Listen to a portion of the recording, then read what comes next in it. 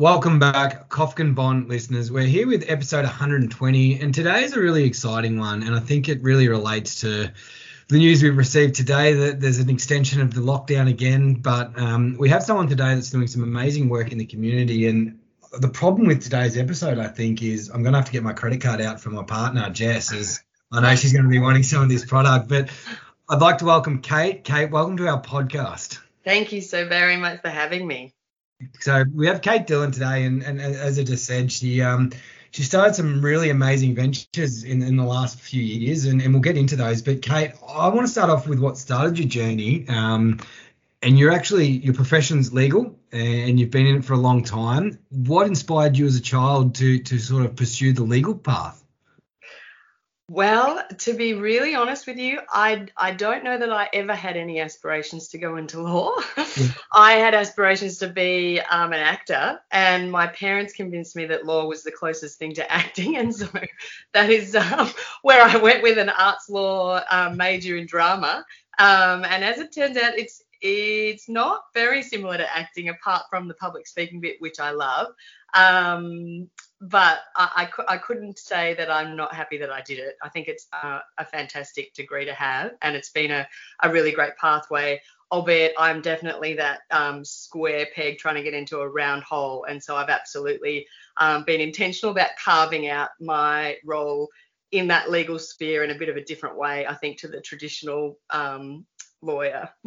Yeah, and you've done a lot of further studies on, I guess, strategic thinking and, leadership skills and things like that. So, have you always been studious in your life? And as a kid, you sort of, I guess, when you look at arts and study and drama, it's sort of, they really don't go together sometimes. Oh, I love creativity, and I love creative thinking, and I love being able to pull the two things together, and I love that aha moment that you see in other people when you facilitate that to happen for them. And I think that there's heaps of creativity in being able to bring that into an intellectual sphere, and just the importance of play, I think, and being able to play and having that spark. I think I've always been a learner, and I love learning, and that's probably where it comes from.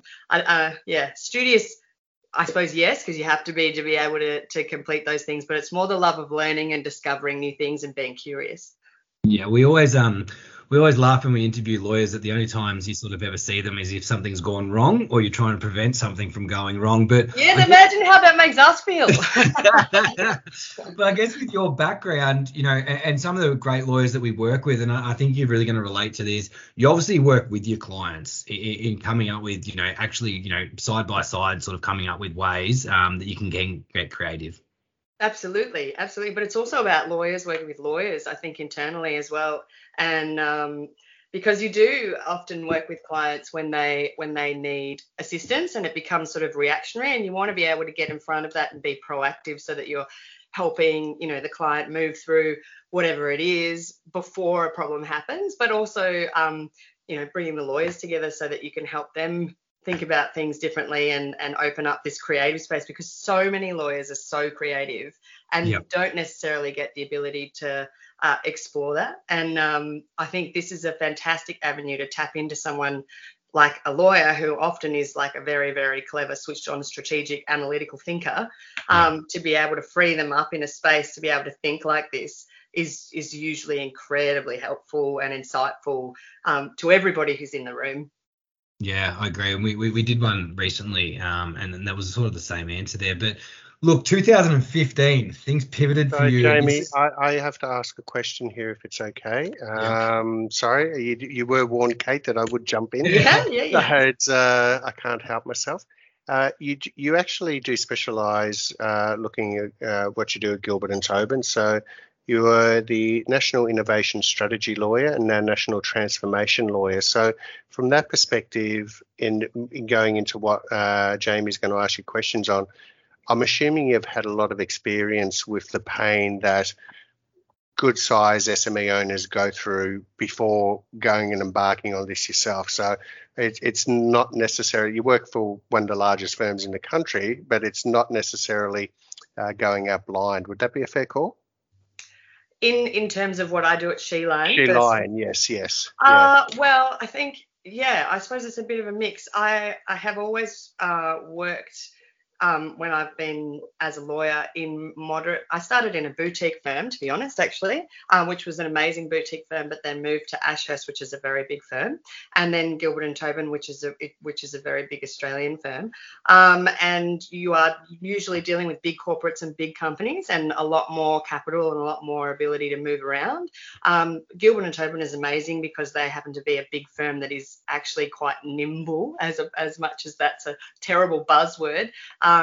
They are very progressive, and they do absolutely lean into change and embracing change.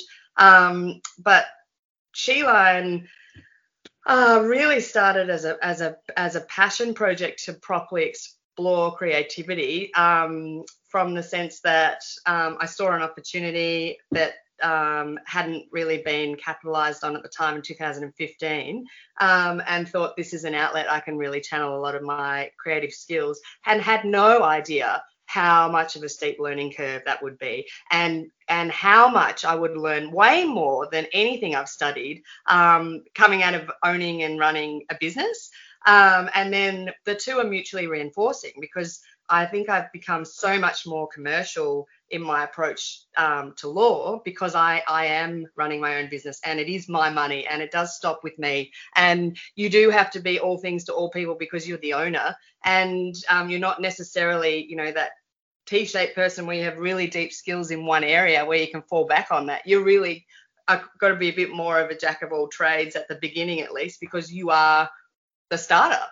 Whereas in a big corporate, you leverage that entrepreneurial skill set where you're trying to bring that entrepreneurial piece in there, but you've got this amazing ability to have a lot more support, and you have a team around you. And yeah, I don't know, they're both different experiences, but they benefit each other. And I feel like I'm very, very lucky to be able to have the opportunity to do both. So what made you pivot and start Sheline? I'd love to get the background of your thought and when it came about. I know it publicly launched in 2015, and I've read the articles, but I'd love you to tell the listeners, where did the idea come from, and what is Sheline? Well, to tell you that in a short story, Sheline came about because as I said before, I've always really loved being creative and absolutely wanted to be an actor. And my parents had convinced me at the time that studying law and becoming a lawyer would be close enough.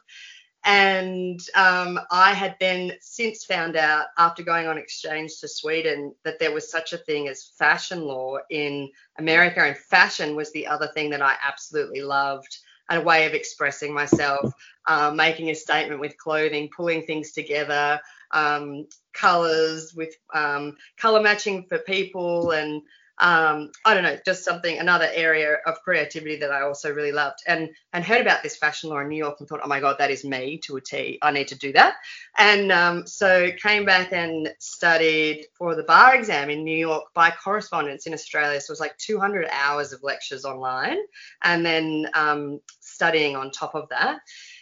And you have to get like 60% across 32 subjects at the time. I think they've now changed the way they score it, but at the time. And I studied so hard. It was the year before, it was like the end of my penultimate year at uni before I went to work as an article clerk. They don't even call you article clerks anymore. That's how old I am. I was so excited. I publicly told everybody that I was going to do it. And, I was getting revved up to get the email, and I got the email and I failed. And I don't think I've ever been that embarrassed in my life. But it taught me so much. I failed by 1%. I failed by 10 marks out of 1,000. And I was just devastated. I didn't even know I didn't know. I was just so devastated. I just viscerally remember the reaction. And then could you submit for a review or anything like that? Pardon me? Could you submit for a review or? No. They're so strict about all that. So my mother said, that is upsetting, but just do it again. And I was like, all right. okay. And so started full-time work, and I was like getting up at 4 before work to be studying before I was going to work, and then working again at nighttime when I got home until like 12 at night. And you do that for 4 months. And I passed by a long way, and it was amazing. And I think that has been like the thing that has taught me that anything is possible if you put your mind to it. And public failure, which that was epically public failure, because my ego was so involved, was the best thing for me, because it just means now that, like, after having experienced that, I have much less fear of failure. Like, I'm ready to experience again because I have. And then I suppose it's about reframing the mindset and absolutely going for what you want. And life is so short. As you know, COVID and lockdown, I think, reinforces this time with family and this slowdown time, reassessing what's really important. But Sheline came out of that. So I had tried to do fashion law. I'd done the bar exam. I then flew over to America with my husband to get admitted as an attorney. And I teed up this meeting with Susan Scarfidi, who was the professor of Fordham University fashion law, like the place to do it. And you basically have to have a master's qualification to do a specialization in America. And so I went to have a meeting with her, and I convinced my husband I needed to buy these like really amazing $300 Hunter gumboots, because they were like so in at the moment. It was like torrential rain, and I thought, oh, I look really great. I'm going to go meet this woman. And oh my God, I walked in to meet her, and she was like head to toe in couture. And I never felt like I was wearing anything so cheap in my life. But she was so lovely and so down to earth. And she was basically like, yes, it's like sort of 250, 300K to do the course. You'd have to be here. You can't do it by correspondence. And, you know, we're looking down the nose of GFC. My husband's building qualification wasn't recognised in America, and I'd be looking at crazy hours if they even employed me as an international, because they were sort of first out. So it just didn't align. And she gave me sound advice saying, you know, what you should do is go back to Australia, do a master's in IP, basically the same thing, start working in IP and then come back. And, you know, after this GFC thing's over, you know, come back and talk to me again and I'll help sort you out.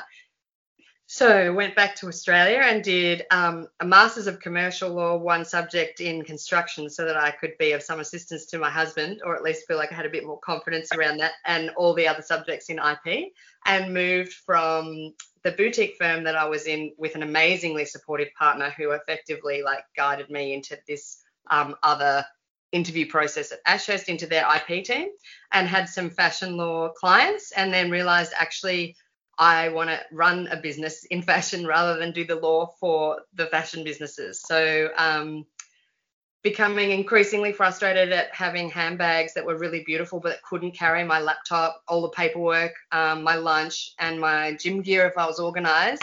Have a snappy outfit, a great suit, a beautiful bag, but it's not that functional, and you have a really ugly laptop bag and your gym bag. I thought there's got to be a better solution to this, and spoke to a lot of women and started like really exploring it, and everybody else was having the same issue, and that's absolutely where Sheline was born. So just networked like a crazy woman, went to all of the night school courses at RMIT in handbag construction, and learned actually how to make the bags myself, and patterns and different leather qualities, and reinforcement and hardware. And then I did their Illustrator and Photoshop courses 3 times. First time to learn the skills, the next 2 times to network like a crazy person, because all the people doing those courses were designers that were upskilling digitally in big companies that like had all of the insight onto which sourcing fairs I should go to, which logistics providers would be the best people to talk to, where to get packaging from, all of these things that you have no idea when you step into a new space. And I definitely had no idea. And I think because I was such a small business, they were very happy to share all this amazing intel, and that's where it started. Jamie, I am never going to complain about my working hours again. Yeah, I was going to say. Simple. I am between getting up early and trying to go to the gym and complaining that I'll put on too much weight during COVID, and it's Oh no, that was just for a short period when I did the bar. That was just a short period and was not sustainable for a long period. Oh no, so it's just like I'm sitting there listening, just going, that's crazy. That is just absolutely crazy. So it's I'm hoping you and your hubby did organise at least date nights and things like that every so often. Since it's oh, absolutely. Yeah, he's the most amazing man. We weren't married at that point. That was pre-marriage and pre-babies, obviously. Yeah. Yeah, babies and marriage was later. But yeah, no, I think having a supportive partner makes all the difference. And I'm sure you both know as well, you know, when you get that fire in your belly, you just want to make it happen. And, you know, come hell or high water, you're going to do it. And you're so determined. I was so determined that second time I wasn't going to fail twice. So, yeah. So the first bag and design, that's a lot of work and study that's gone into that. And I think that's incredible that you've done that yourself. I think sometimes people can try cut corners and find experts to do it for them, where you've really done the groundwork yourself there. What was your first design that you come up with? Was it the first product you released, or was it, you know, how many times did you rip up the bit of paper and start again? So many. The first designs that were actually sold were iterations of the originals, but I made multiple samples and had very, very steep learning curves, dealing with factories and working out how to navigate that place, and then actually getting third-party people involved to make sure things were ethical and responsible, and then multiple visits overseas to make sure that was all in place, and then forming amazing relationships with people internationally that then would support your designs and then suggest improvements as well. And then also getting those samples back and giving them to people who I knew were hard users, as well as myself, that would really use the bags hard and really road test them, as well as sending them off to professional testing places where they pull the handle 10,000 times and twist the locks 10,000 times and put as much weight as possible in the bag, and then just hang it there for hours to see how much weight the bags can hold and how strong the reinforcements are, to really make sure that it was the product that I was wanting it to be and saying that it was.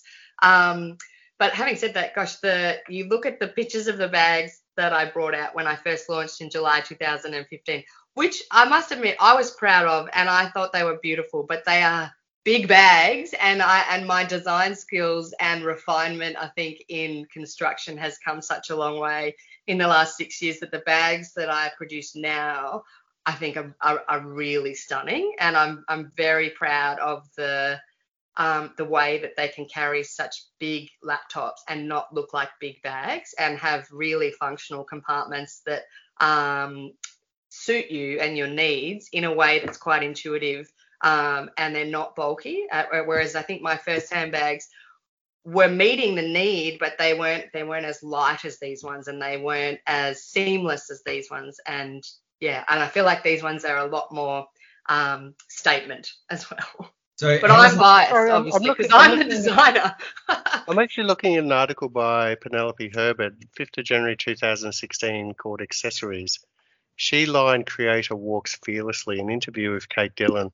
I'm looking at the bags. This is 2016. Now, Your first collection.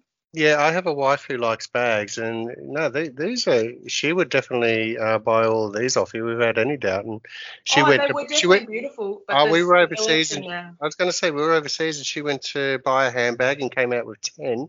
A couple of them were meant to go. She's a woman after my own heart, then. She did have 3 sisters who were apparently all getting each a bag each. They never turned up at her sister's place. So it's well, you never know. You always you have multiple colours and multiple finishes. And I mean, I'm looking at the strategist clutch. That's beautiful. The pouch, the everyday pouch. So it's and I'm no fashionista, but you do know good quality. That's quality was key. The negotiator backpack. Yeah, that's a staple. That's still in the range. Is that for the gym clothes as well, is it? Well, they all fit a lot, depending on how larger bag. I've got quite a range now. Yeah. They're more streamlined for paperwork, laptops, a pair of shoes, your lunch, 2 phones, business cards, pens, and compartments for all those things. But you could easily fit some gym gear in the larger bags if you wanted to. Gentlemen, I think all of our joint bank accounts with our fairer halves is going to get absolutely eaten when they have a look at But these. I should say that the most important pieces of the collection at the moment absolutely are the ones that are made by 22 small businesses from Melbourne and Sydney, and they support the supply chain buying these sweatshirts that say actually I can and support local. Actually gives money to each of the 22 businesses every time a top is sold, and then every time we replenish the order. So the bags are fabulous, and they absolutely support me and my business. But I'm so passionate about raising awareness about small business, Australian manufacturing, the skill set that we have here. It hasn't been possible for me to be able to manufacture the bags, which I would have loved to in Australia at the scale, construction level, and the reinforcement requirements that I needed. But to be able to manufacture something end to end in Australia, in Melbourne no less, with some consultants from Sydney that are absolutely involved as well, has been really important to me. And then to yell that from the rooftops, that this is a way to support a lot of small businesses, and also feel good in yourself, put a spring in your own step, I think is really important to me. And I think that that's where you should focus. If you're going to buy anything from me, please buy a support local or an actually I can before you buy a bag. So that was going to be my next question. So that's the newest project, the Actually I Can. Yes. Does that come around because of COVID that's driven that, or Yes. where does all this come from? Yeah, from COVID. So Sheline, from the outset, the brand pillars are premium practicality, bold ambition, and fierce elegance. So premium practicality is like beautiful but practical. Bold ambition is all about walking fearlessly. You can do anything you set your mind to. Anything's possible with guts and determination. And fierce elegance is about more than it being elegant. It is like making a statement. It is really beautiful, but it's hi, I'm here. And COVID 2019, the handbags were going really well. I just had my second child at the end of in December 2019, and made a much bigger purchase of inventory, gearing up for a growth year in 2020, which was really exciting. And it was trending towards people wanting to buy a more exclusive handbag offering with really premium leathers. And so all of those bags arrived in late January, early February, and then COVID happened in March. And it was like totally not the right angle and not the right appetite and not the right line to be pushing. Like you can't be saying, hi, come buy an exclusive $800 handbag now. And it just was not right. And then obviously there was much less sales, because it turns out you don't need a really beautiful functional handbag to go from the kitchen to the home office. So as much as I have some amazing supporters and a hugely incredible network of customers who continued to buy from me, even though they really didn't need the product that my business serves, the problem my business serves is commuting, and people weren't commuting. The business sales reduced by, more than 40%, which was a lot. And then logistics increased, all those costs increased by more than 30%. And I was at home with a newborn with hardcore reflux, so no one was getting much sleep. And then I had a very active 3-year-old boy, and we were in regional Victoria, thankfully, so we had a little bit of a backyard. But my husband wasn't home because he was in construction as an essential worker. And I just was like, really frustrated that my business was suffering, and that there were so many other businesses that were suffering, and I wanted to do something. And, it didn't matter how small it was. I just thought, maybe that if there's anything, there's something that could start a chain reaction, like a bigger thing that's much bigger than Sheline, but something that other people could do that would bring joy. And I'm a big fan of slogan tops anyway, and I have quite a collection, and I was wearing them. I was wearing one that says superhero and giving myself like a pep talk to myself on my personal Instagram, not my brand Instagram, saying, women can do anything, because I had like a really rough night with the boys, not sleeping, and, we can do this. We're all superheroes. Let's rally together type thing. And somebody made a comment and said, gosh, why don't you make a top like that says walk fearlessly, like your tagline? That'd be great. And that's where it started. And I thought, gosh, that's like something that I could explore here in Australia, where possibly every single element could be Australian. And used to work at Feathers while I was at law school, and such a big fan of Margaret Porritt. And I knew that she manufactured and has always done in Australia. And knew she manufactured at CGT Australia in Brunswick, and followed like them on Instagram, and then cold called them and said, listen, this is what I'm thinking of doing. And Philip Scorsis on the other end of the line blew me away. He was like stoked that was the concept, and felt me out initially, because I think he obviously fields a lot of calls from people wanting to start labels or do whatever. And I was like, no, I already have a brand. I understand the process of manufacturing. I know nothing about garment manufacturing, but I do know about leather handbags, and I am going to follow through. But he completely opened his book of contacts. He was like, this is where you want to go if you want to get Australian fabric that's actually milled here. This is where you need to go if you want to get trimmings. This is where you go if you want to get embroidery done. This is where you go if you want to get screen printing done. This is where you go if you want to get the best washing done. This is a pattern maker. Here's 2 other pattern makers. All 3 are great. I know they're all busy, but try them all. Then you'll have to get it graded. And then, like, honestly, a couple of hours of intel that like nobody would give to you, like not even like amazing, like beyond family, like the generosity was just mind-blowing. And then that happened multiple times with every other small business that was involved, and cross-referring one another and saying, oh, you should speak to this person, and have you considered X, and have you considered Y?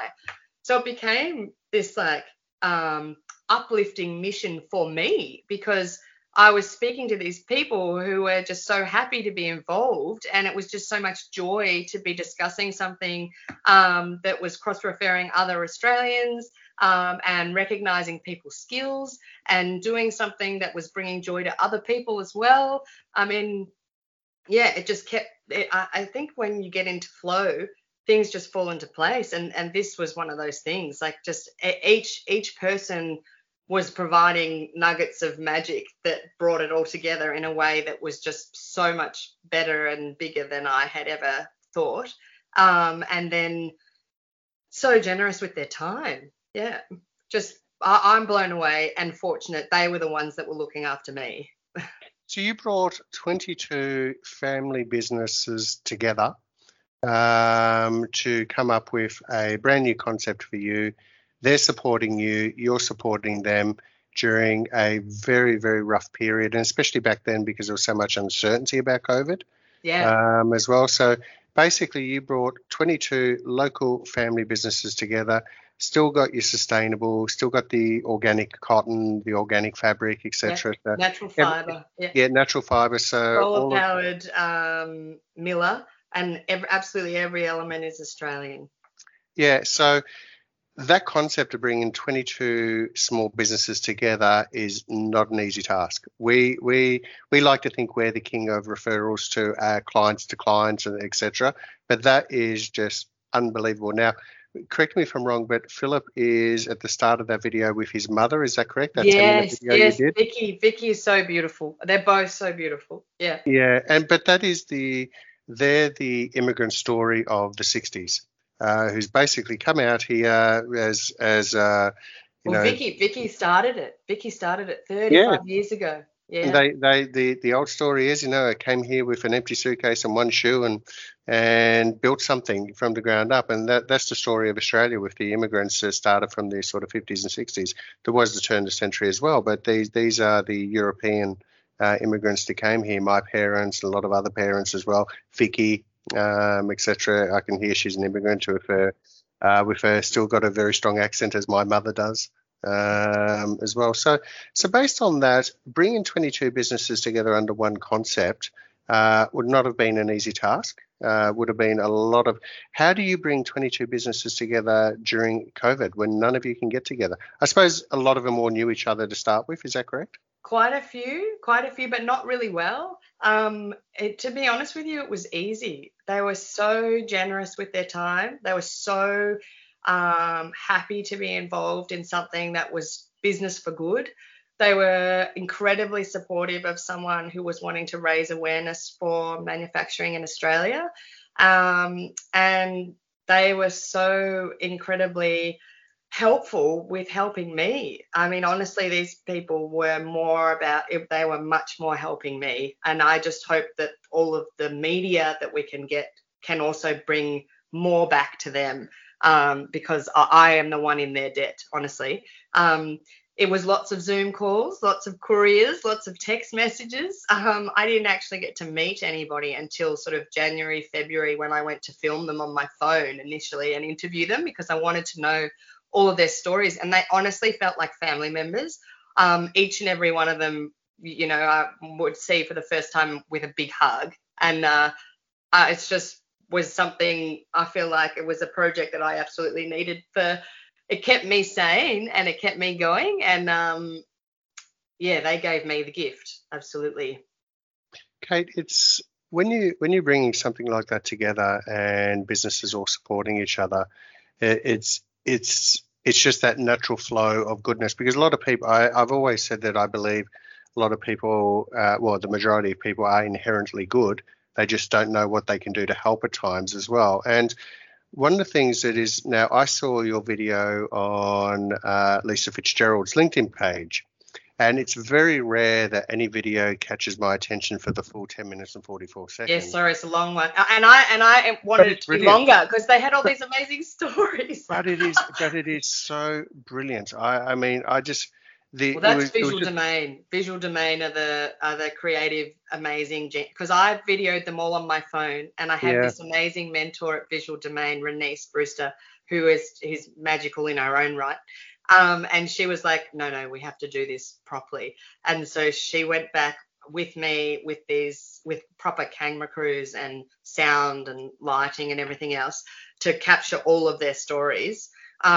Because the idea was that we would try and get it onto Australian Story or something, because I honestly have, more than half an hour of footage from each individual person talking about their journey and the impact of manufacturing going overseas. And now that COVID is sort of shining a light on the fact that we need to be more reliant on Australian skills, and, how we can make a change to that, and whether we can actually bring that back, and conscious choices we're going to have to make as a community, whether we want to keep it here, what we're going to need to do, and whether that needs to come.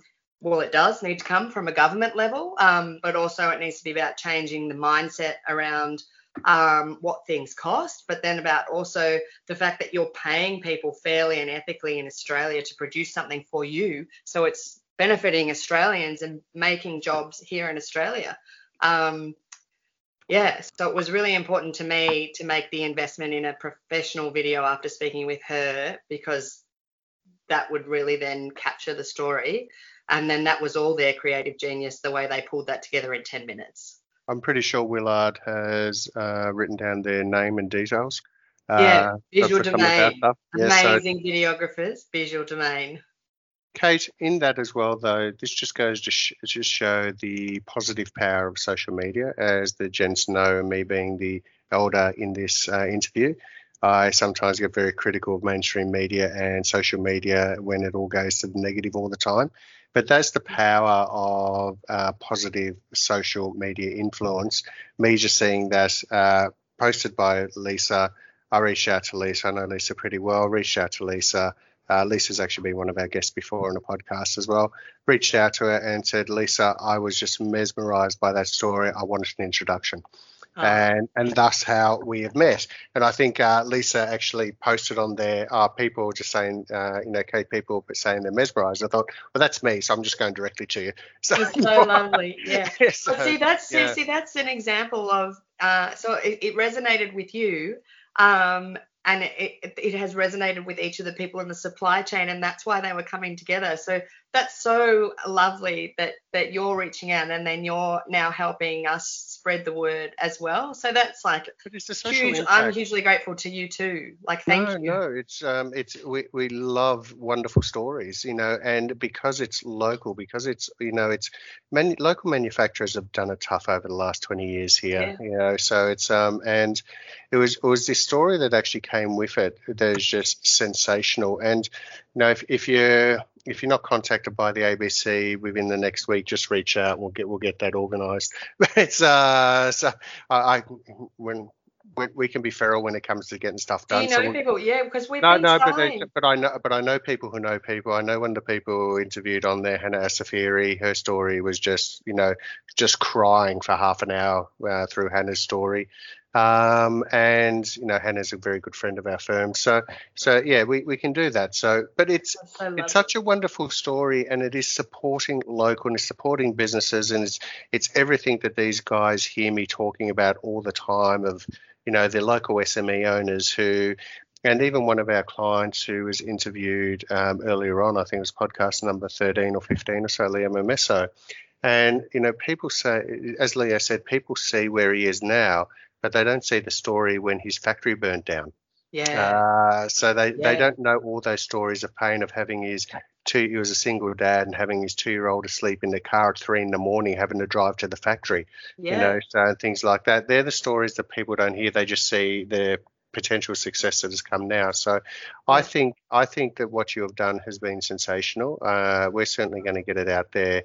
Even more so, we're going to get everything out there and pump this as much as we possibly can for you and your. Yeah, I've got to give you all the names of the businesses. And your 22 partners. Yeah. They're all listed on my site on every single product page. Yes. And then they're obviously also listed in any media that we've been getting, like referring everybody off to interview other people as well. Because I am not the garment expert by any means. I'm super passionate about the project, but the people that really need to be interviewed are the makers that are on the front line here. And the stories that they tell, honestly, the footage that I've got and the stories that they've shared is just amazing. And I really want to find a platform for that to be put out there, because it's an awareness piece that people need. I am that person that didn't know how involved it was to make something like a sweatshirt. I thought naively it was quite straightforward, and it's not. When you do all the technical pieces here, there is so much more involved, and so many hands touch the garment. There's just such an opportunity for so many jobs to be grown here and brought back here, and wealth to be brought back here. It just seems crazy not to be shouting this from the rooftops when this is something anybody can help with. I mean, you ask anybody in the fashion industry, they know all about this, and I am by no means the first person to make something Australian made, but the unique piece with this is that it's absolutely every single element, and I think that is quite unique. And I didn't understand how unique that was until I had big conversations with people like Ralph Bonadio from Top Knit Fabrics, and Vicky and Philip Scorses from CGT Australia, and Sam from Richmond Industrial Laundry, people like that, and Val Kirks from T-Shirt Oz, all these amazing people. No, we'll start shouting from the rooftops for you as well. So thank you. Kate, just in finishing, you still work as a lawyer at Gilbert & I'm Sullivan. on mat leave at the moment, so not okay. Right now, but yes. Okay, flexibly. So well then that adds to the next part. You are also a wife, a mother of 2 young'uns. Yes, a mother of 2 very young young'uns as well. Yes. So at a very high energy age, and you're running this business as well. So my congratulations out to you on everything you've done. This story is sensational. We will yell it from the rooftops for you as well. I'm sure all of our staff and all of our partners will be straight onto this, and you'll see more people doing their 1 hour or 2 hours of exercise this lockdown, isn't it? So 2 hours of exercise in your sweatshirts. I hope so. That'd be great. Yeah. Yeah. So I'm not too sure whether you have any of those, especially that one that says support local in in 6'2" male size. Yes. Good. We Okay. have dual sizing. They are. I must be upfront. They are made for women, but I've got a lot of men that have bought them, and we go right up to a size 22. So they're dual sizing. So a small is an 8 to 10, but an extra large is a 20 to a 22. So whatever you would normally buy would probably be your size because it's dual sizing. So if you're normally an M or an L as a man, that would probably be your size because it's bigger. Whereas if you're a woman, you buy a size down if you want, depending on how you want it to fit. Okay. And you can check them out at sheline.com.au. Yes, no, we were checking out the website just prior to getting onto this call as well. So it's I've checked it out before as well. So, Jamie, do you have anything else to add? That's all from me. I really appreciate your time and coming on today, Kate. Oh, it's entirely the other way around. I hugely appreciate you helping me amplify this message. Thank you so much, Tony and Jamie. Our absolute pleasure. The Kofkin Bond podcast is a product from Kofkin Bond & Co., which we are an authorised representative of Count Financial. All information in this podcast is for education and entertainment purposes only. It is not intended as a substitute for professional finance, legal or tax advice. The hosts of the Kofkin Bond podcast are not aware of your personal financial circumstances. Before making any financial decision, you should read the product disclosure statement and, if necessary, consult a licensed financial professional. Do not take financial advice from the podcast. For more information, head to the disclaimer page on the Kofkin Bond website, or you can find resources on the ASIC website and find a registered financial professional near you. In the spirit of reconciliation, Kofkin Bond & Co. and the host of the Kofkin Bond podcast acknowledge the traditional custodians of the country throughout Australia and their connections to land, sea and community. We pay our respects to their elders past, present and extend that respect to all Aboriginal and Torres Strait Islander people today.